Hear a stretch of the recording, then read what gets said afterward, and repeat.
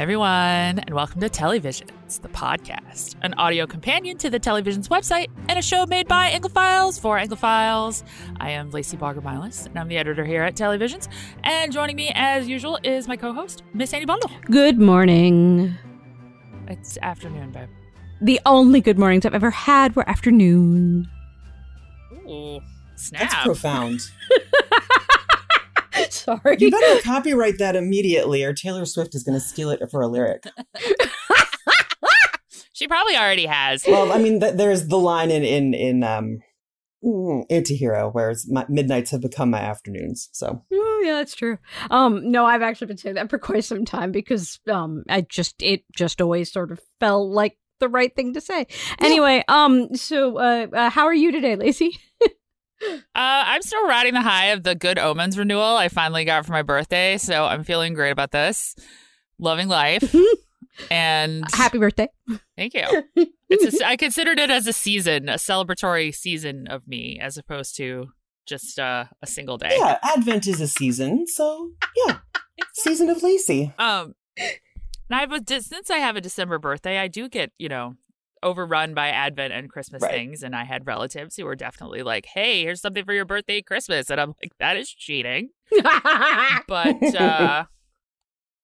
yeah, this too shall pass, or so they say. As some of you might have guessed, we have a guest on the show today for our very special episode. I don't know if you guys at home count along with us the way that we do, but we are dropping a couple of extra episodes this year because there was just too much content. So welcome, contributor Sophie Brookover, and tell the people what we're talking about. Well, hello. Thank you for inviting me back, / accepting my enthusiastic invitation of myself to this lovely afternoon / morning. These emails were pretty stalker level, just so you guys know. She was really ready to talk about this. So today we are going to be talking about the 6th and final season of The Crown.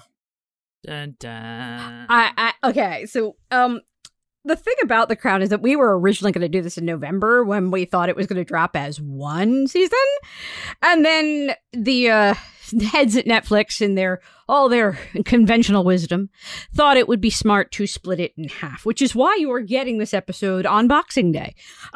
So congratulations. This is your Boxing Day special Crown episode. And I would like us to discuss this in the order that we received it. So Sophie, would you start us off with talking about The Crown Part 1, which was the first 4 episodes ending with the passing of Diana? Yes. So it's just 4 episodes, and I can kind of understand why they might have wanted to treat it separately, and we'll get into more detail about that in a bit. So this is all about the summer of 1997, basically. Diana and Charles are fully divorced, and theoretically, she should be footloose and fancy-free, but the paparazzi just simply cannot give her any space to breathe, and she hates being in England, in part because of that, and in part because she just feels like no matter what she does, it's not ever, ever, ever, ever, ever good enough for the Mountbatten Windsors. She goes to the south of France, where Mohammed Al Fayed, who is the father of the soon-to-be late Dodi Al Fayed, offers her to, just come hang on this lovely yacht. You don't have to deal with a paparazzi. Bring the boys. It's going to be a lovely, lovely time. And sometimes are lovely and sometimes are less so. And very sadly, she and Dodi are in a terrible, fatal car wreck in Paris, and things go from there. So how did you feel about this 4 episode collection? Yeah. So in retrospect, so now that I have watched the chunk of the second set of episodes, I actually like it better in retrospect than I did when I first watched it. And I think a lot of that is down to Elizabeth Debicki's performance as Princess Diana. I think that it is, everybody talks about, how closely or not various actors cast in roles as real people resemble the people who they're supposed to be playing. And she's much, much taller than the actual Diana was. But the way, it's not just her voice, although I think she does nail the voice, and that's amazing, because it's such a tricky one to do. But the physicality of Diana as well, the way she holds her head, the way she moves her body, the way she walks, the way that she gets the clothes to hang on her, which is, partly her and partly, of course, the costume department. I just think that what she did was remarkable, and it was that kept me engaged, even when I was rolling my eyes a little bit, which I did multiple times. You didn't love Ghost Diana? I did not love the Ghost Diana. I did not love the Ghost Dodi, although I found him more affecting than her a little bit. I think because she'd had conversations sort of like that with Charles previously when she was alive. Whereas I think the conversation between Ghost Dodi and his father was probably the most honest conversation the two of them ever had, which is itself like, that's really sad because it was pretend. I'm sorry. There's legit no way that Ghost Diana's first move would be to tell Charles how great it was that he cried next to her dead body. Like, keep it. Keep it. Although I do hope that he did cry over her dead body. Like, I can't think of what it was that she would have said, except, maybe some words that we're not going to say on this family-friendly podcast. We do keep it PBS around here. Yeah. No, I hear you. Well, except for last week's, which had to come with a content warning, so it's fine. So I did not care for those, and I honestly, like, part of it is the absurdity of it, and the other, and I'm sure there's other things that maybe the two of you will bring out that I'm just not able to put my finger on at the moment. But as I was thinking about this in the last hour or so before we came to hang out here today, I thought, okay, well, it didn't bother me when, and I'm just going to say sorry to anyone who has not watched The West Wing, but I am going to spoil a certain thing. When Mrs. Landingham died, and her ghost in the third season then visits Jed Bartlett to sort of smack some sense into him the way that she had done when she was alive. And that didn't bother me. But also, those are all fictional people. And I think the thing with the ghosts is that it is asking us to cross one extra bridge that is just a little too far for me, which is The Crown has always done this elaborate and tricky tap dance routine where it's history, but also we have to use our imaginations. It wants the show, particularly early in its run, I think wanted viewers to perceive it as quasi-documentarian, or at least a legit, very historical fiction document.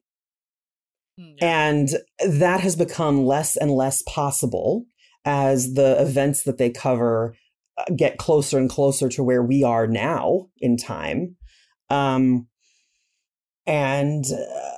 also it has gotten trickier and trickier as the series has gone on. I'm sure there's other reasons for that, but the ghosts. My feeling about this entire set of 10 episodes, these final episodes, are that, gosh, Peter Morgan, I think, is just really tired. All right, Lacey. I have a lot of thoughts, and I'm sorry, I'm going to break your rule about keeping it in sections because my complaints are very overarching to the whole season, to the whole sort of enterprise of this show, to the decline that I think the show has been on in recent seasons. I think the real Elizabeth Windsor dying is the worst thing that ever happened to The Crown because Peter Morgan went crazy. And suddenly, everything that made sense to me about this show is jettisoned from the show, is sidelined from the show. Suddenly Charles is a completely different figure than we've seen in earlier seasons. And it's all about I guess we're sucking up to the new king now. He's not going to give you a knighthood, my man. He saw season 4. I'm not wrong, but I feel I have so many problems with this season and with the Diana segment. I don't think splitting it did it any favors. Splitting it made those 4 episodes feel like a really weird Lifetime movie. And let me tell you, my friends and I have drunk watched a lot of Lifetime movies about the royal family, including the one where Harry or William or both of them see her as like a spirit of a tiger in the Serengeti in Africa. My God. So like the bar is low.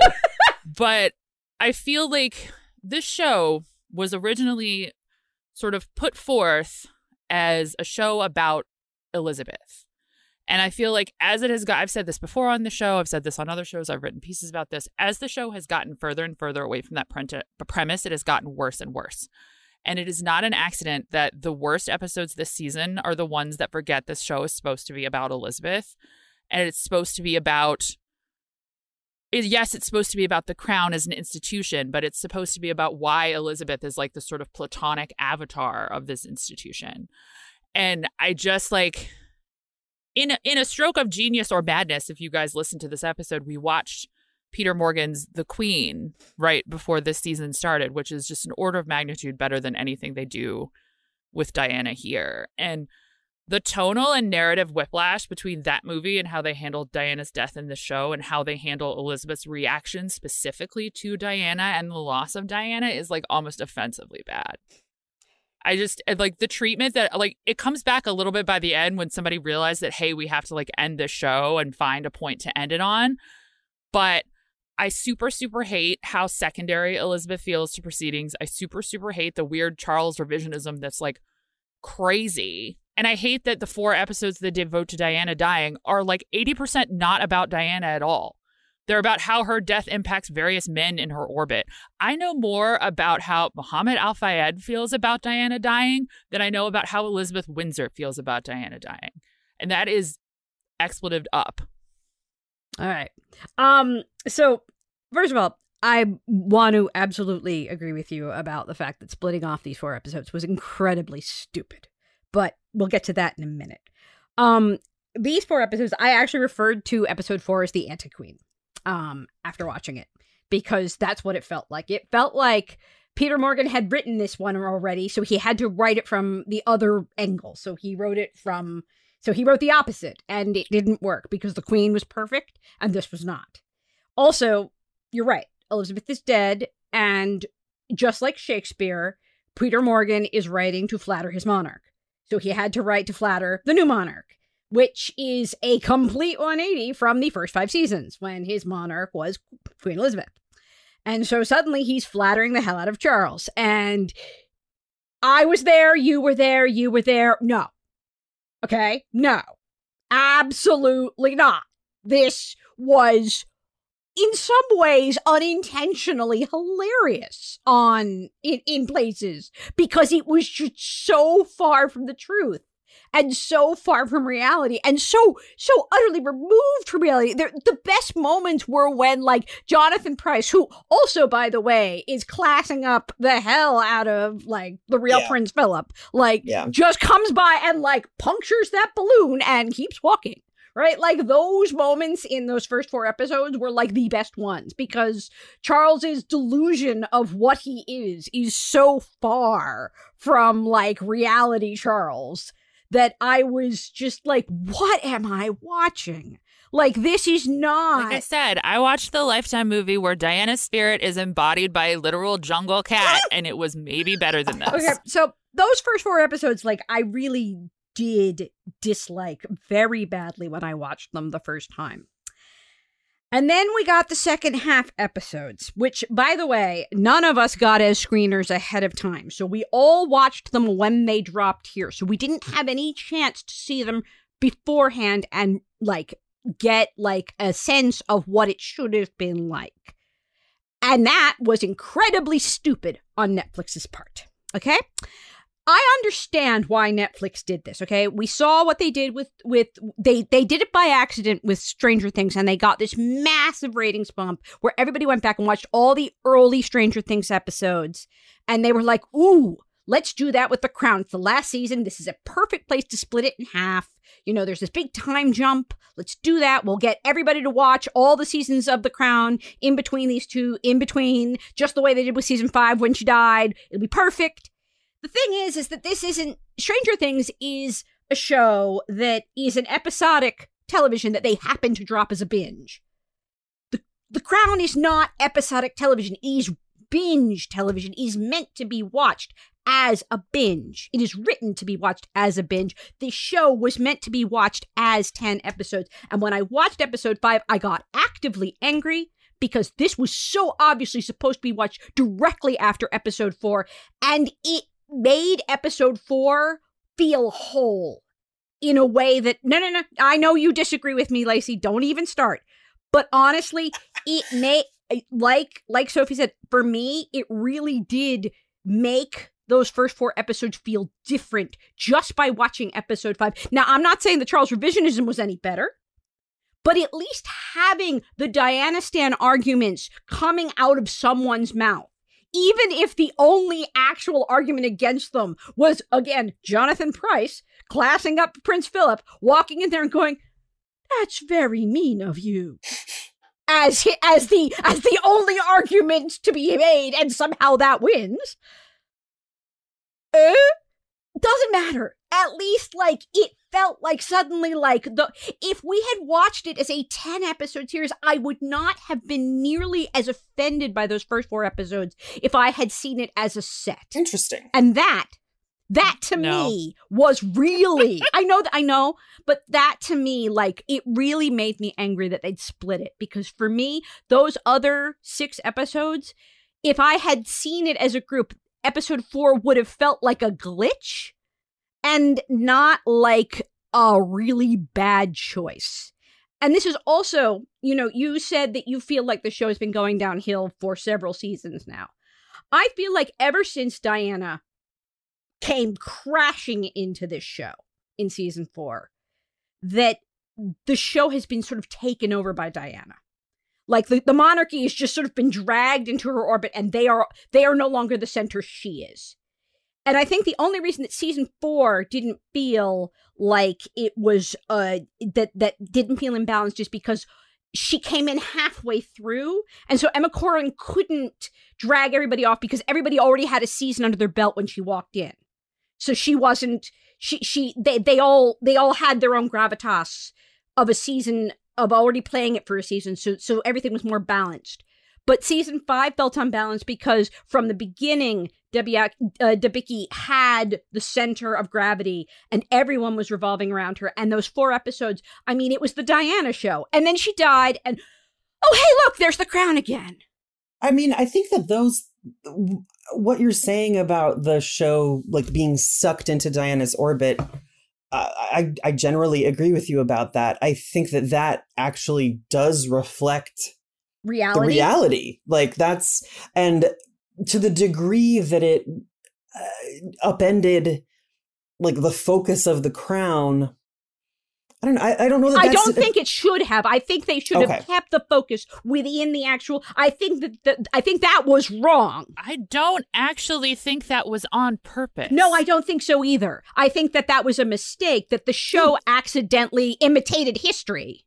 I agree with you. So I agree with you, Sophie. I think that would actually, if I felt like they had actually planned it that way, like that was meant to be sort of like a meta reflection of how there was Diana mania or whatever, that would be one thing. I would still be like, whatever. But I don't think they did that on purpose at all. No. I think it was just an accident. And suddenly they brought on Diana, and that was what people remembered, and the show got super popular. Mm-hmm. Oh, yeah. Ratings shot up between 3 and 4. Oh, no. Oh. From seasons 1, 2, and 3. From like normal people, not just us who watch all this stuff. No. Seasons 1, 2, and 3 were like an unpopular HBO show level ratings. Like it was like a couple million, 2 million, 3 million. Like it wasn't a very popular show. And then season 4 hit, and they hit Stranger Things levels. I see. I had no idea. That's very interesting. Well, that just shows you how, like, each of us is trapped in our own perspective, until we hear something different. Because it's the second that they announced that this show was coming to Netflix, I was like, oh, I can't wait. We'll get to that, because I do actually want to talk about The Crown as an entire thing also. Yeah. But I honestly, I actually liked the last 6 episodes much better than I liked the first 4. I thought that the Leslie Manville episode that I had been waiting for finally showed up. Finally. Amelia Staunton finally got to play the queen. Finally. Like after a season and a half. Every moment of that episode, which was the strongest of the entire season. By far. Like, it's not even close. It was just... No! So weird that it was about who? Oh, wait, the show's central character. And so weird. And her most significant relationship. With her sister. It just highlighted to me what an absolute series of crimes the last 2 seasons have perpetrated against Imelda Staunton and Leslie Manville. Because if there were ever 2 actors who have never once put a foot wrong on camera, wow.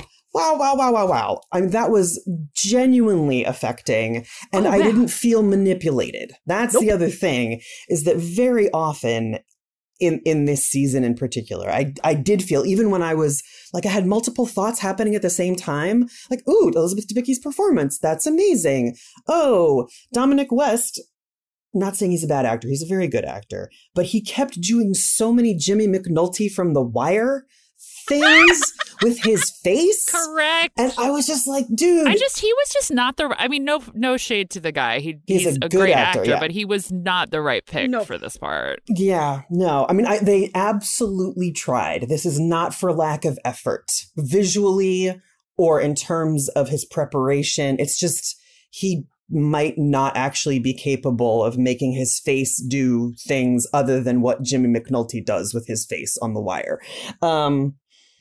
Yeah. You know, honestly, like, I mean, I have a lot of complaints too, okay?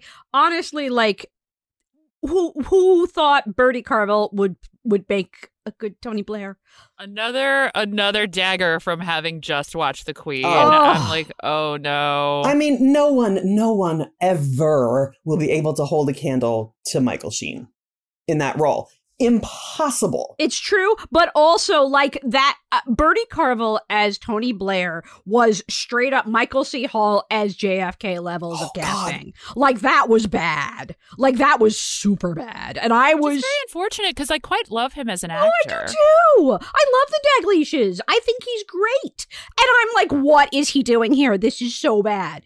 That episode was dragged down because he was so obviously miscast.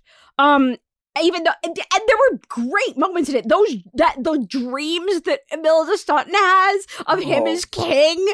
Those were hilarious. I just think it's a very weird choice, especially, again, because this is from the same man who made The Queen, that this Tony Blair is utterly absent from what you could argue is one of his most successful moments of his entire time in government. And he doesn't talk to them once during it. Nope. And instead he just shows up for this other random thing and is like BFFs with Bill Clinton. Yep. And he's basically presented as a warmonger. Like, I was like, what is even happening here? But then again, I also couldn't get over, like, Bertie Carvel's entire, like, endealment on screen. So I was just kind of like, what is happening in this episode? You know, I thought the kids were cute. That third Harry, that last one, the kid Luther Ford. Oh, he looks like a Weasley brother. He does look like he looks like a lost Weasley, but that kid is good. Or does anybody else... My favorite Christmas movie is A Christmas Story. He looks like a slightly more posh Scott Farkas. I would love to see a version of The Crown that covers this era with something that one might possibly be able to say with a straight face is subtlety. Like... That was just completely absent. And I'm not saying that, like, previous seasons were super duper subtle. They weren't. But it was just, I felt like there were so many moments where, let me back up a little bit. I'm the type of person who suspends disbelief so well, and this is not a compliment to me, that, like, my grandmother had to take me out of the movie theater on multiple occasions when we saw, like, Disney's Robin Hood and Benji and Little Orphan Annie. Like, literally any time there was anything approaching, like, real danger or emotional intensity, I would just sob. And the only episode in this entire season that made me tear up, and I did cry, was the one that focused on Princess Margaret and the Queen. This whole thing, those are motherless children. Like that should absolutely and has absolutely gotten me like directly in the heart in the past. And this time I got a little misty when I saw the envelope that said mummy on her casket. I'm tearing up now. That happened like almost 30 years ago. But that was it.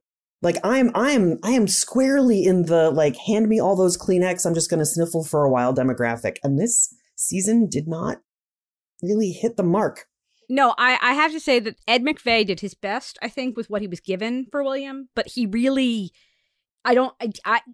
Meg Bellamy is a new person who had never acted before, and I'm sure that she did. And she, again, I felt like she was also doing everything she could, and probably this was her best and what she could do. And I'm not faulting her in any way, but I do feel like they were not given proper material here. Yes, I think Luther Ford is the only one who's given anything to work with. I think he knocked it out of the park. Honestly, I think the best scene that Meg Bellamy gets is the one where she's up against Eve Best as her mother. Right. Mm-hmm. In episode 7, where basically Eve Best is basically they make Catherine Middleton into the evil. Well, I just think he's a nice boy and he needs a nice normal girl. And like, the inner Jew inside me was just like, oh, how selfless of her. Oh, she just wants the prince to have a nice normal girl. Oh, all our mothers should be so selfless. I'm sorry. Anyway, but like, honestly, like when she was up against Eve Best, I thought that was the best scene of like that she got the whole time. But like Luther Ford was of the kids, he's the one to watch in my opinion. Yeah, I appreciate you bringing it back to that, because what I sent myself on a little tangent about, and what I meant to say is the actor who played Harry in particular, there were a whole bunch of moments where I was just like, okay, either you lifted that directly out of Spare, which I did read in its entirety, or I was just like, God, I can feel that he is delivering lines. Like, and now I will tell you about my feelings, and I was just like, if that could have emerged in anything approaching a naturalistic way, that would have been so super great. Like that's, yeah, I mean, I am trying simply to evaluate the material before us. Like I am really, really trying hard not to say, I wish it had been like this. Because that's, that's not the job. But I do think there is definitely an issue here where, as you say, the fact that we know how it all ends got in the way. And I think the fact that, like, in the earlier seasons, the fact that people don't know that history was helpful to the show. Yeah. So when it embellished, it could get away with it in a way it can't here. Yeah. Well, I mean, I'm also not letting the show off the hook for that. Those are choices. Yes, they are. There were choices that were made here. And so a lot of them were very lazy choices. I will tell you, I actually really liked a lot of the stuff they chose to do with William. Oh, say more about that. Which I did not expect to. I thought the Wills and Kate stuff was kind of like whatever, but I really liked the stuff they did with Will and his grandmother. Oh, yes. I thought they were drawing a lot of really interesting parallels between because I remember really clearly all that gossip about how we should just skip Charles entirely and like let King William 100%. Let King William reign. Yes. And I can kind of see the through line there, because the show I think it's such an interesting choice that the show sets up this very clear parallel between Elizabeth and William, because it's also so busy talking about how great Charles is, but like Charles does not fit in that line. Nope. And they do a lot of interesting things with one of the things I've always really loved about the show and about Peter Morgan's like entire kind of concept of his idea of who Elizabeth Windsor is that he really gets the fact that for her, it's not about like being queen. It's like, it is, whether my life be short or long, like I will live it in service to you and to this role that I have to fill. Like she really went to her grave thinking that is something that she has been like divinely called to do. And it is an honor and a service, and not like she should get to have a bigger party because the Archbishop of Canterbury is mad at her or whatever. And I feel like they were trying to draw a lot of real parallels between like how Elizabeth sees service and the role of kingship to how William was kind of coming around to it in a way that I don't think Charles ever had the capacity probably to do, because William was the one making a lot of really hard kind of like compromisey choices for like the betterment of the firm, so to speak, or the betterment of the institution in the same way that his grandmother does. And they get a lot of really great scenes together where that really came through for me. And also William is the one who gets to say all the very few criticism of Charles get to come out of William's mouth, which I think is also an interesting choice. I did like that. And that was actually, to me, again, why I really liked episode 5. And that I felt if I had watched episode 5 directly after episode 4, it would have made episode 4 much more palatable to have those criticisms at least lobbied instantly the next episode, to hear them. And I think that was part of that was part of the problem, is that none of that happened because Will isn't old enough until we have the time jump to start lobbying them. And so splitting the show really, it was just such a poor choice on the part of Netflix. It's like, does Netflix not understand its own shows? And they're going to do this with Bridgerton, which also is a show designed. I don't know if you watched The Witcher, but their decision for where to split the most recent season of The Witcher was wild.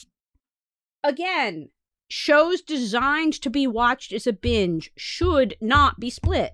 It's one thing to do it with shows that are episodic. Bridgerton is not an episodic show. The Crown is not an episodic show. And this is very concerning to me that Netflix does not seem to know the difference. I feel like whether or not they know the difference, I don't think that's the reason. I don't think that plays a role in the decision making. Yeah. Yeah, I don't think they care. No, I don't think they care. I think they want more people to have subscriptions for another month and to have 2 rounds of big eyeballs to report instead of 1. I think it's really straightforward. I know it is, and that frustrates me too. Because to me, it's always about the art. Speaking of, you quoting Claire Foy like that, I have to say, of all the episodes, 8 and 10 were my absolute standout favorites. 8 because that was the Leslie Manville, Imelda Staunton episode that I had been waiting for 2 seasons, and then episode 10 because it was the 4 Queens episode. And it really, like, I know that there's a lot of hokiness in it. And I know that there's probably, for Lacey, it was ruined by the fact that we have this wedding crammed into it as Charles bullies everybody into letting him marry Camilla. And I can understand that. But honestly, like, watching Elizabeth and Philip plan their own funerals was delightful. Oh, yes. I liked that part very much. I loved that part. That part for me was so good that it actually, like, the fact that there was this annoying wedding in the middle of it was just kind of like, whatever.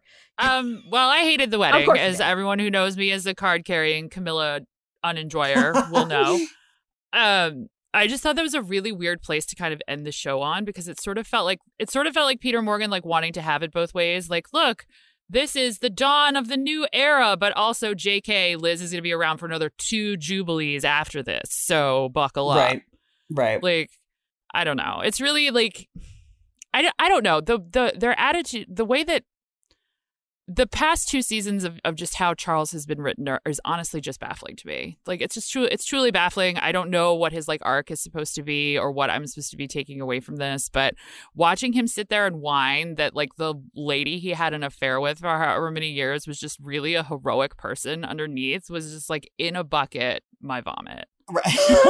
I thought that was too far. I really think that they should have, like, that I would choose to leave out. Do you know what? If they really wanted to do more of like why people were so resistant to this so long, what they should have done was more of the scenes with the archbishops. Yep.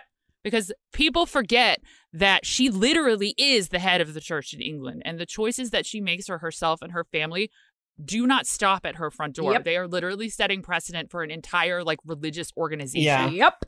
So it affects more than that. But the thing is, though, like the scene with the archbishops, I viewed them as completely ridiculous. Only 2 of them were archbishops. Fun fact. The gentleman in the maroon robes.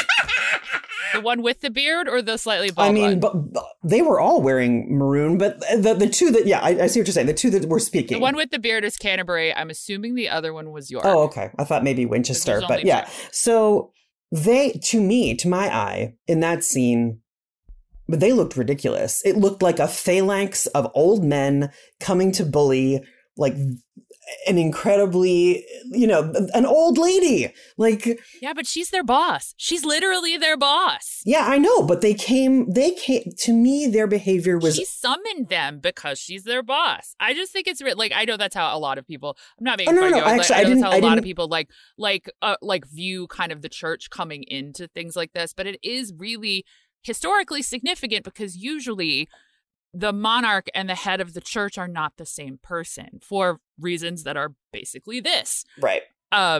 And it's why it was such a big deal when Henry VIII did it, so he could get divorced. Thanks, Henry VIII! I don't know. I thought that was much more interesting than just being like, Camilla just sucks. I mean, I agree that Camilla just sucks, but it makes for better television to be like, here's why, like, structurally, this institution needs to consider these things. Yeah. Beyond the fact that just, like, you had an affair and were crappy to your wife. Right. I think that they were in a bind. There's really, like... I think had they left it at Camilla frequently offering sound mental health and parenting advice. Oh my gosh. Why is all of her advice like, I'm just going to call you to like tell you sage wisdom? I mean, she was right. I have no quarrel with any of that. I was like, all right, good. Maybe she is that insightful. If not, they needed someone, some actual grown up to say like, well, Charles, the problem is basically it's you. Like, I love you so much. Also, you gotta do better at this job that you're doing as a father, because right now you are just not doing it. I think that they could have left it at that and spared us the she's a hero stuff. But yeah. I'm sorry. I was laughing so hard when he was like, she suffered. Her husband left her. And Elizabeth's like, and remind me again why her husband left Okay, again. And part of the reason why I also loved episode 10 is because we get to see Amelia Staunton queen. We get to see her queening it up all over the place. It is her other strongest episode. Oh yeah, she's wonderful at it, and it's really annoying that they wasted her for so long. And not only does she get to queen it up all over the place, but she gets to queen it up with her fellow queens. We get to bring back Olivia. We bring back Coleman. We bring back Foy. And I'm not gonna lie, I have a Pavlovian response to bagpipes. Okay, they signal funerals. They just do. And so that scene where the guy plays the bagpipes and that lady just sits down and starts singing, I burst into tears. I too randomly burst into song when I hear bagpipes. I don't at all. I know. I don't care. I didn't care. It didn't matter. I was crying. And then we get to the end and they recreate her coffin with the flowers and that long walk. And I just suddenly had this moment of, if they just hadn't split this season, if they just given this to me, it'd have been enough. Well, I got to tell you, I thought that the addition of the returning queens was a bit unnecessary to make the point that the show was trying to make. I also will go to my grave believing that Elizabeth Windsor never for once in her life thought about putting down that crown. Ever. Oh, no, I absolutely don't believe that. I don't believe that. That did not happen. That woman would never. No. So that's just BS to me. Also, before I even saw the episode, I saw this picture of Imelda standing in the front with the two queens flanking her in the back. And somebody goes, doesn't this look like, somebody on Twitter was like, doesn't this just look like they're deciding whether or not to use the moment to erase Gallifrey? And I was like, well, it's a very specific joke, but for the 5 of you that get it, it'll be great. Oh my God. I am so fascinated right now by how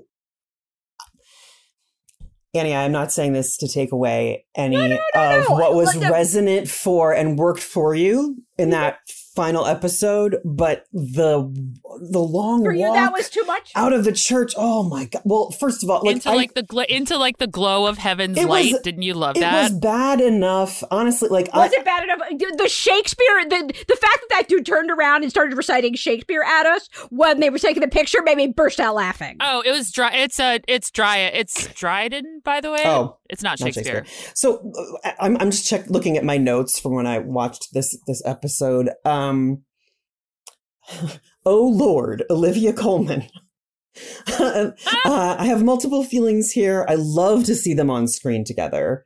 But this is a weird way to dramatize interiority. Which they have done successfully before using memories, like using flashbacks. And they do incorporate that to a certain extent with like the home movies that Elizabeth watches. But this was like, I just felt like a literal conversation with your past self is so hokey. And I get that it's like a callback to what they did with the ghosts of Diana and Dodie, but I didn't think that was a terribly good choice then. And I thought it was a disastrously bad choice here, in spite of how happy I always am to see Olivia Colman and Claire Foy on screen. I would say that I loved. Oh, I wanted to know. This is like my one genuine, if I were interviewing Peter Morgan, I would ask this question, which is how much of the Queen Elizabeth II, like trying to get that film projector to work, how much of that was ad-libbed? That's what I really want to know. I think that was my favorite moment in the entire episode. That was a hilarious moment. It was great. Really loved that, and it just felt so correct. Yes, well, and it was a great little, also a good. So the show does do callbacks. It's capable. I think that's the thing. I also jotted down to myself today during this conversation. I am less angry, more disappointed. Like it's because I know it can do better. I know it. We've seen it do better. It was a fun callback to me to last season when William came to hang out with Granny at Windsor and was like, I don't know, doing some other VCR or whatever. Yes. I was like, oh boy, that is relatable. I know. I was the kid that had to fix the VCR. That speaks to me. Yeah. So honestly, though, speaking of which, I did actually want to talk about like the Crown as a whole. Okay, because The Crown was greenlit back in 2014. Okay, within a year of Netflix first making original programming, back when it still said things like, we will never cancel a show. Back when it said things like, we are here to disrupt television.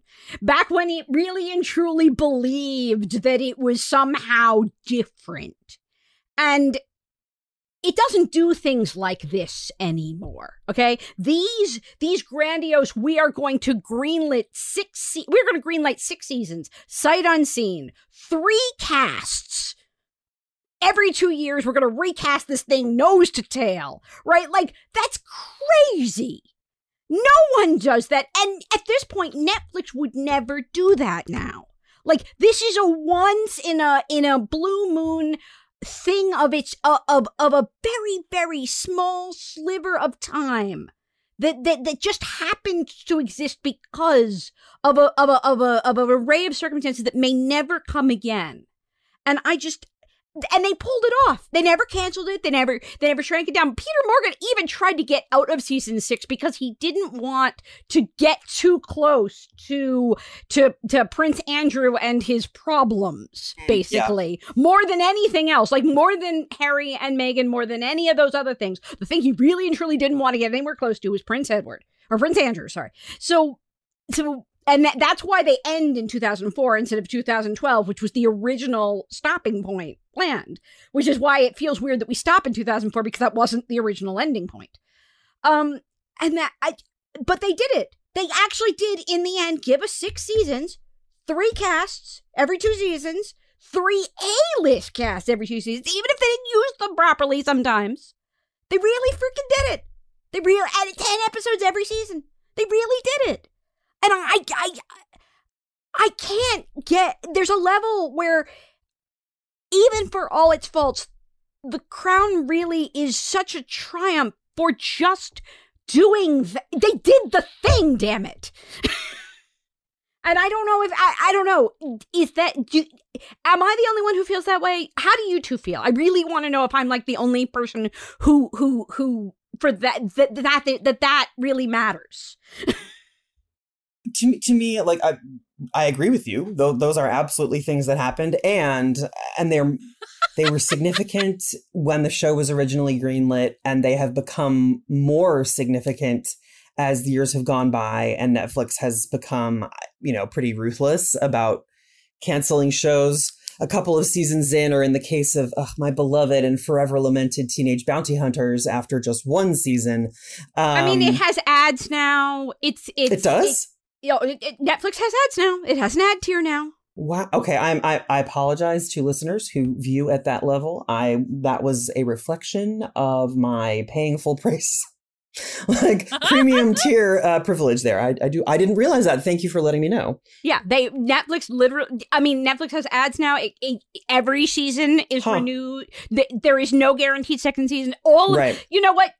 Television disrupted Netflix right on back. People. Right. Yes. I think that what they were doing was had like a ticking clock on it from jump. Do you know what I mean? It's just that like, I don't want to implicate other people. I was definitely too naive to think about that at the time. Mm-hmm. But yes, I agree. Like being able to follow through entirely on like 98% of the original plan is a remarkable feat, particularly over the course of so much time when so much has changed back. Like now we are, I am back to being really happy that lots of shows are now released weekly. Mm-hmm. I love it. But it is not, I don't think it is as significant to me as it is to you. Lacey, how about you? I have a lot of complicated feelings about The Crown, but at the base of it, I think I mourn the show that it started out being, and I mourn that I didn't get to see that show finish, if that makes sense. I really will just not be over the fact that Elizabeth was made an afterthought in her own story and forced to take a backseat to like a bajillion other characters who weren't as interesting as she was. I thought the show was always at its best when it was really trying to interrogate the idea between, service and sacrifice and duty and what you would rather be doing. And whenever it touches on those issues of every time Elizabeth talks about, the woman that she had to give up to become the woman she became, like that is where this story is at its most narratively and emotionally interesting for me. And every step they took away from that was a mistake. Yeah. So it sounds like you believe that the first two seasons were the strongest. Yeah, for sure. Yeah, I agree. I mean, I think there are a lot of elements in the third and fourth season that are good. I think there's even some elements in this last batch of episodes that are good. I think I can give you a laundry list of things I wish they'd done more of. I wish they'd let Leslie Manville have lines before that one episode they gave her. I wish they would have really let us see what, see more of what their relationship looked like as they both aged, and it wasn't so much about competition between them anymore. Right. I would have loved to see a little bit about like, what does the stage in Elizabeth and Philip's marriage look like? We had that whole subplot where he was like too friendly with the neighbor lady, and then like that was like the last subplot he ever had, basically. Yeah. And I don't know. There's just all these little things that I would have found more interesting than some of the choices that they did make. I never asked for an episode on the Al Fayed family and did not want one. I liked the episode that we first were introduced to them in a significant way in the 5th season. Is that right? I think so. Okay. I think they had like a whole they had like an origin story episode, didn't they? They had an origin story episode that was mixed in with Edward VIII's abdication, which I thought was actually a brilliant episode in that it set up the family as wanting to be part of this royal family. And the story about the butler was actually true. Yes. And that was actually historically accurate. Right. And that was telling a story that most people don't know. And a story about people of color, which it doesn't get to do very often. Yeah. So that was all very, very good. It's that second episode that was all about the family that was like, okay, this is way too much. And again, as I think Sophie suggested, and I, the more you say it, the more I think is correct. Diana dragged the family off course, and that is actually what happened. But the show let it happen too, and it shouldn't have. Or if the show had realized that this was happening, it needed to do it from inside. And it didn't. Because again, I hate to keep coming back to the Queen. I mean, I don't hate it because I keep doing it. But to come back to the Queen, like, there is a way, because Peter Morgan has done it, to tell a story about things that happened to Diana that is really a story about Elizabeth. Right. Yeah. And it just didn't, there's like no effort here. Yeah. The Queen does it brilliantly because Diana never actually appears on camera as a character. Right. She's only there as footage. And same with Camilla, which I also think is a brilliant choice. By keeping that soap opera off stage completely, it really does force you to be within the bubble and only see it from within the bubble. And had the show kept themselves within the bubble and only ever really viewed that, like, you can have Diana as a character, you can have Camilla as a character, and still keep the focus from inside the bubble. You can watch the bubble get dragged completely out, but you have to keep the focus in. And they lost that for about 2.5 seasons. And that was... That's interesting. That's interesting, particularly since... Oh, God, I just lost my train of thought.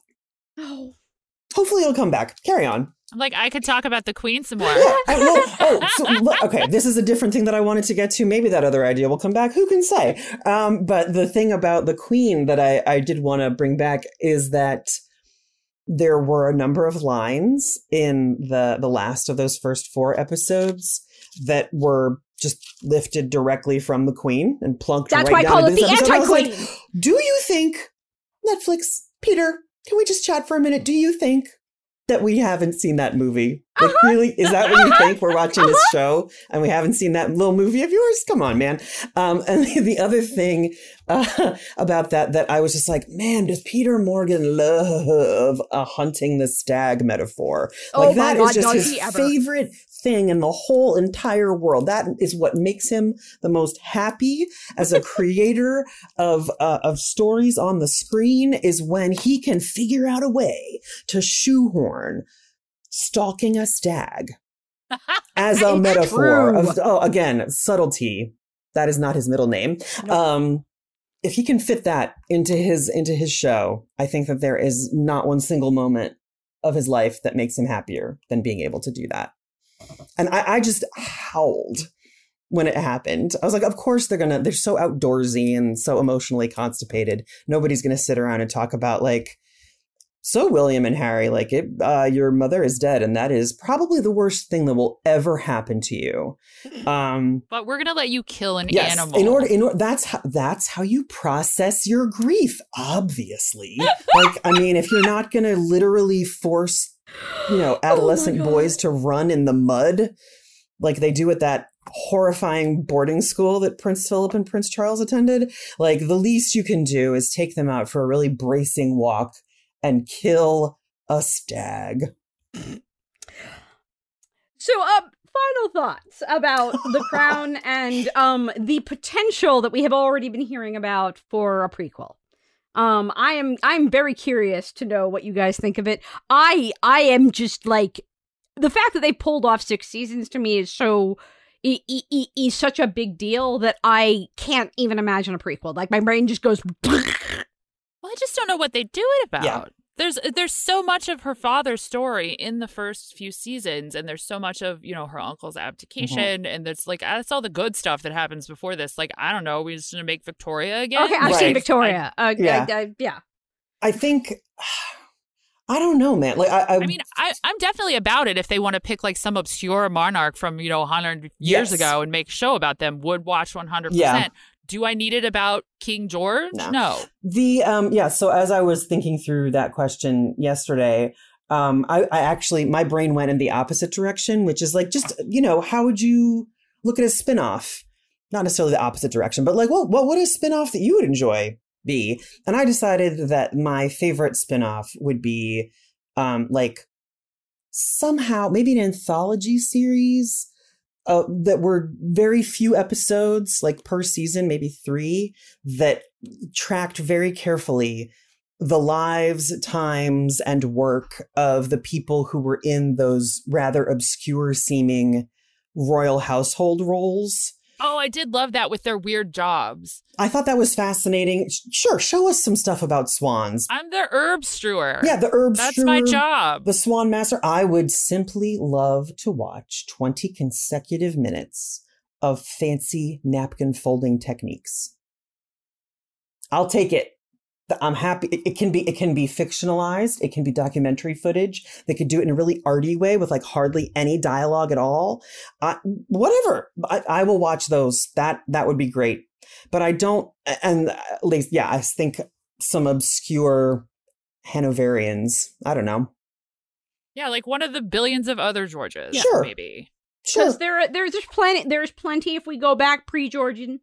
Because Bridgerton's got Bridgerton right now is doing Regency in Georgian, so we can maybe go pre-Georgian. Ooh, what if we did a like super high budget, frothy, soapy, engrossing, self-aware? That's the other thing. This show is not really very self-aware. Yeah, no. Restoration comedy. I'll take that. I would watch. I'll take that. Yeah. Yeah, I just really don't need like here's child Elizabeth and Margaret while their parents are like saving the world from the Blitz or something. Do not need it. No, all the interesting bits of that we did already. Right. I was just going to say, we got perfect amounts of that. Yeah. Like, let's not retroactively damage what was good about that by doing something really subpar. Yeah. And I think that's part of my problem is that there were parts of these 6 seasons that definitely did not hold water. There were definitely issues that the show had from between in especially season 5, I think is probably the weakest of all. But they did the thing and they mostly pulled it off. Right. And the idea of a prequel bothers me so much because managing to pull off this much as good as it managed is no mean feat, and let's not screw with that. So that's basically my feeling on it. And the other thing that I used to joke when Peter Morgan first started doing this, I was like, man, it's getting a jump on the second lead to be the agent ain't even over yet. He's trying to be Shakespeare. He's trying to get that first draft out before anybody else can do it. And I'm just like, that in order to really do your Richard III, you need about 300 years. Everybody forgets that he didn't have a hunchback when you write that. Right. Do we think this is going to stand the test of time, or do we think that someone else is going to come along in about 250 and rewrite this and actually give us a real one? Because I'm thinking, the more I think about it, the more I think this ain't going to hold. I think the way that I would answer that question is I will absolutely and unreservedly continue to recommend that people watch the first 2 seasons. And if viewers at that point find themselves, I really want to see what happens next. And then I would say, obviously I'm not trying to control what people watch, but like as a recommender, as a professional, all the time. as a professional recommender of things, I can only give an unqualified recommendation to the first 2 seasons. Seasons 3, 4, and 5 are all kind of smushed together for me in a soup of, like, when it was good, it was good. I really do think that the show would have benefited tremendously from having a smaller episode run after the second season. There was a lot of filler in there, in my opinion. I would say if you're super keen, I'll obviously carry on, but I don't recommend seasons beyond the second. Yeah, the way that I do those 2. Stacey? I lost the question. Oh, do you think that this show will stand the test of time? Oh, probably not. Okay. I think actually I'm being very critical of it again because I have a problem with setting my own like expectations versus what the show turned out to be, and those things are not in connection with each other. My version of The Crown would have been better than this because it would have been about Elizabeth, and like I said, I missed the part of the show that didn't do that. I think at some point, and maybe what we do need is a little bit of distance, and I think what we might actually need is William for this sort of extra step away distance before somebody writes a really good, like, comprehensive kind of summation of the second Elizabethan age. Yeah. Yeah, because I also think a lot of people aren't going to realize how good they had it till they don't have it for a while. Yeah. Do you mean in reality? Vis-a-vis? Yeah. Yes. Oh, yeah. Not with The Crown is fine. I mean, the thing is, The Crown as a show is very propulsive. It's like a very easy, enjoyable watch. Mm-hmm. So it's, it's not bad television by any stretch. It is a little bit more like I can see where this could have been stellar throughout, and it just wasn't. Yeah. I have a quick question. Mm-hmm. Do you think that The Crown met its own goals? Like, to the degree that we know or can imagine what truly, somebody is going to write a tell-all book someday about what changed when she died.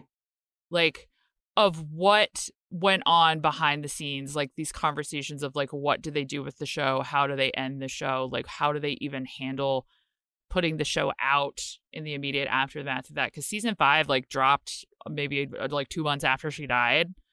Like, I don't know. I would love to just know how that impacted things. I think they would probably, to Annie's point, they would probably just be thrilled that they like finished it.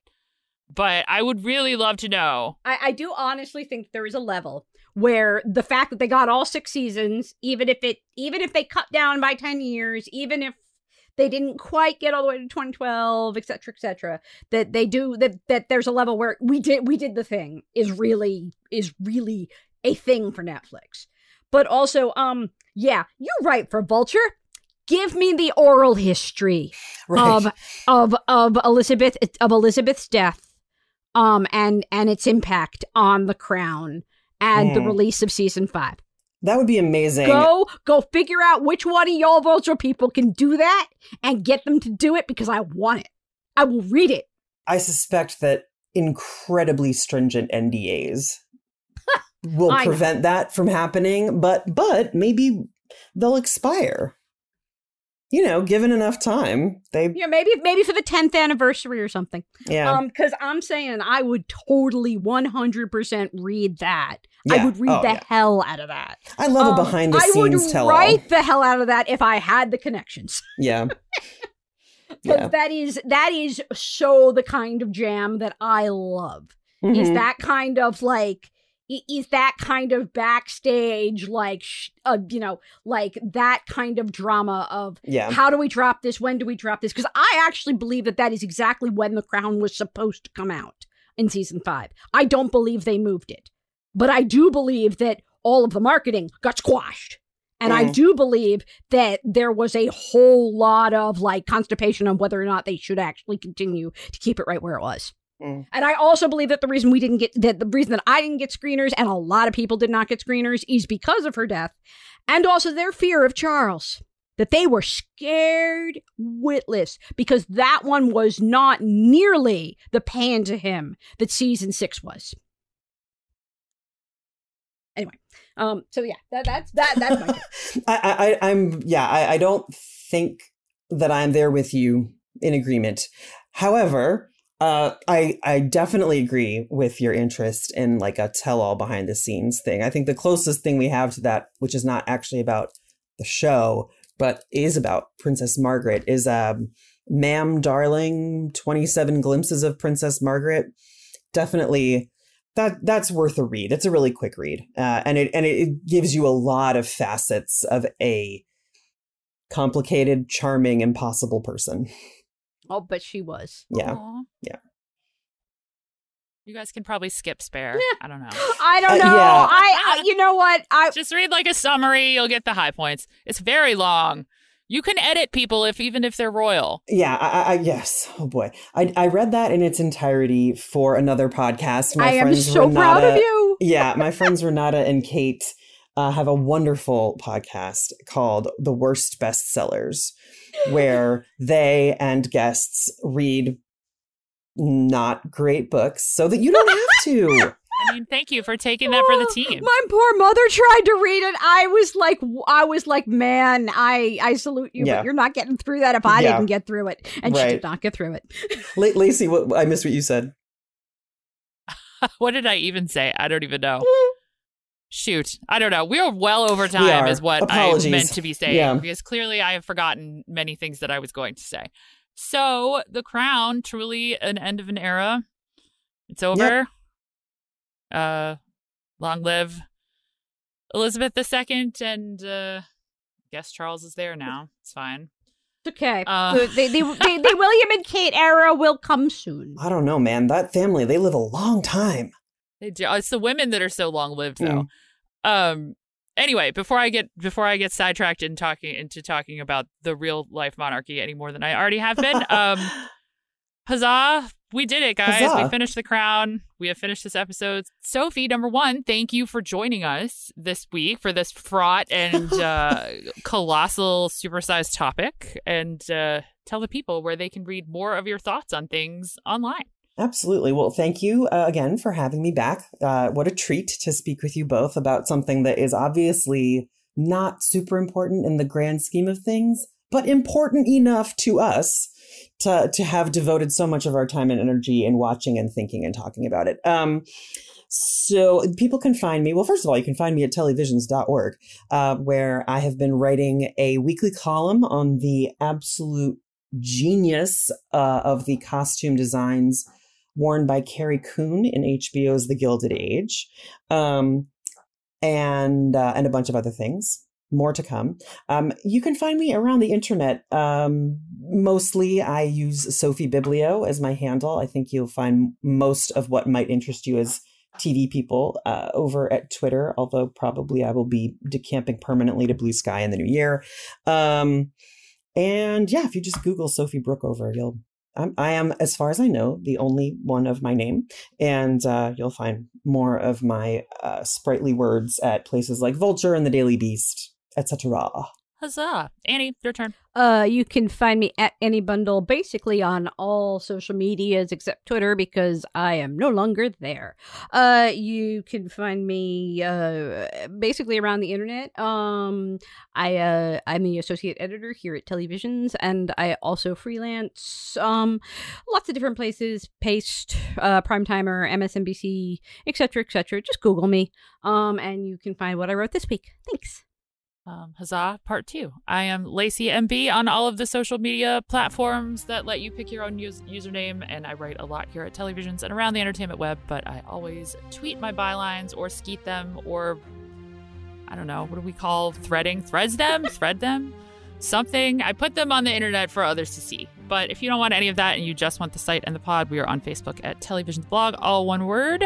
And we have a whole website full of news and recaps and reviews and listicles and all manner of things, which you can find at televisions.org.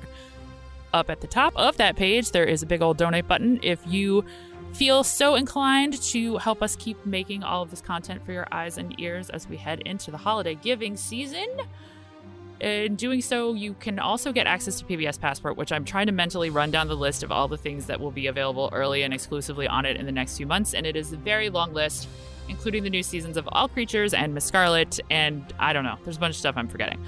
That is our show. Thank you for sticking into what I am pretty sure is the second or third supersized episode we've done in the past few weeks. We love and appreciate you, and hope that you all had a wonderful Christmas, if that is what you celebrate. If you had a great few days off, we hope that is also true.